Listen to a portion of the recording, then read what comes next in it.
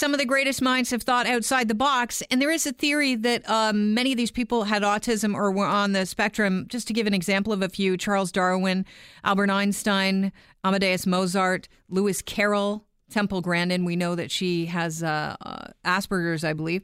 And Alan Chris is joining us right now. He's the CEO of a really interesting company. They're called Specialisterna. And they started in Denmark, I believe, and they now have a Canadian branch. And I was fascinated, Alan, welcome to the show. I was fascinated when I read this CBC article about what your company does. Maybe you could help us out a little and give us a quick blurb about what your company's goal is. Sure. Nice to be here. Thanks very much. Specialisterna is an organization that, you're right, it started in Denmark in 2004. And really, our objective is to help to build an employment market for individuals who are on the autism spectrum. So what we do is we work with businesses and we help them to tap into that talent pool. And this talent pool, it can be, I have a nephew with Asperger's, and he is incredible with numbers. And I believe, people with, on the autism spectrum sometimes see things that the rest of us can't see. So these could be incredibly advantageous to have as part of your workforce, correct?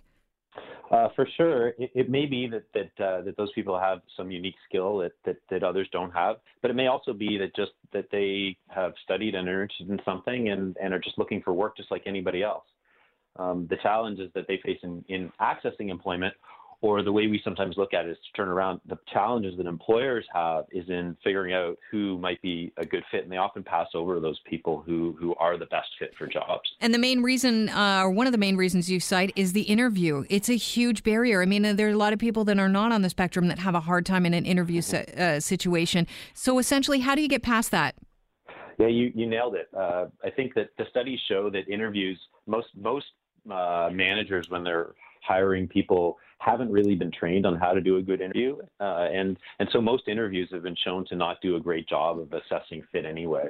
So the approach that we take is pretty different from that. And we know that for this population, oftentimes the interview is a real barrier. So we just spend a day getting to know people, and we work on some work-like projects with them. So we sort of substitute some projects, and we get together with them in groups, whoever it is that we're recruiting for any jobs, and we just get a chance to get to know them and see how they work. So it's more of an observational approach to assessing fit rather than asking people to tell us how they do work. We get to see how they do work. And can you give me an example of something you would ask them to do? One of the common things that we do is we work with some robots. So we sit down, and instead of asking people to tell us about themselves and put them on the spot, instead what we do is we're patient. So we just take some time. Everybody's nervous. And so we just say, okay, we've got these robots that we'd like you to build. And then we get to see how people follow instructions and what they do when they get stuck. And depending on if that's important, we get to see things like motor skills. And then later on, we get to see them make those robots do something. So the something might be starting out, go from point A to point B, and then go around the square, make a figure eight, and we get to see how they problem solve. Do they use trial and error? Do they use an analytic approach? Do they catalog what they do, or are they just do they get stuck? When they get stuck, who do they talk to? How do they talk to people? And the key thing is that after a few minutes or an hour or 2 hours, people are pretty comfortable.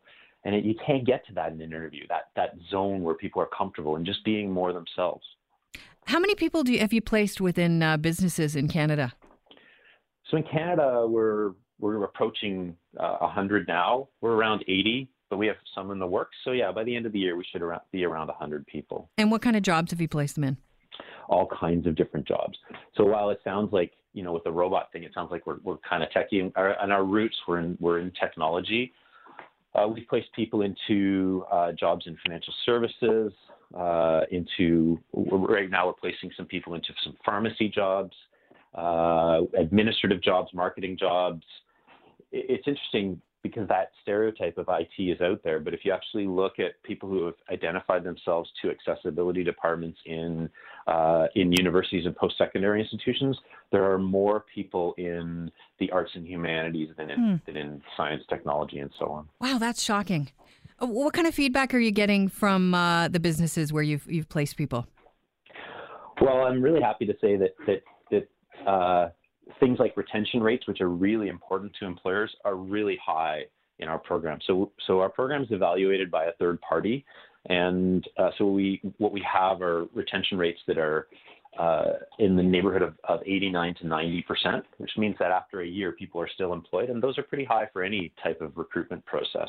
And then in terms of things like productivity, the people who we place are largely doing as well or better than their peers, and we attribute that as much to the process that we go through as we do to, and it's all about to fit, right? So what we're really maniacally focused on is making sure that the people who are coming in are ones who are motivated and interested and capable in the jobs that they go into.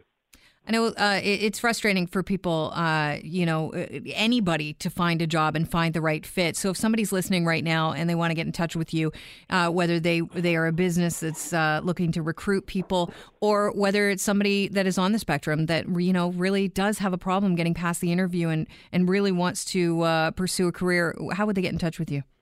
Yeah, so the best place to go is our website, which is specialisterna.ca, and I'll just let anybody and everybody know that for us, the approach that we take is that we work with employers, and we look at the jobs that employers have that we could fill, and then we go out into the market just like any recruitment organization would and look for people. You're a headhunter. So, yeah, basically, except that we come with lots of benefits. So right. we provide education to employers.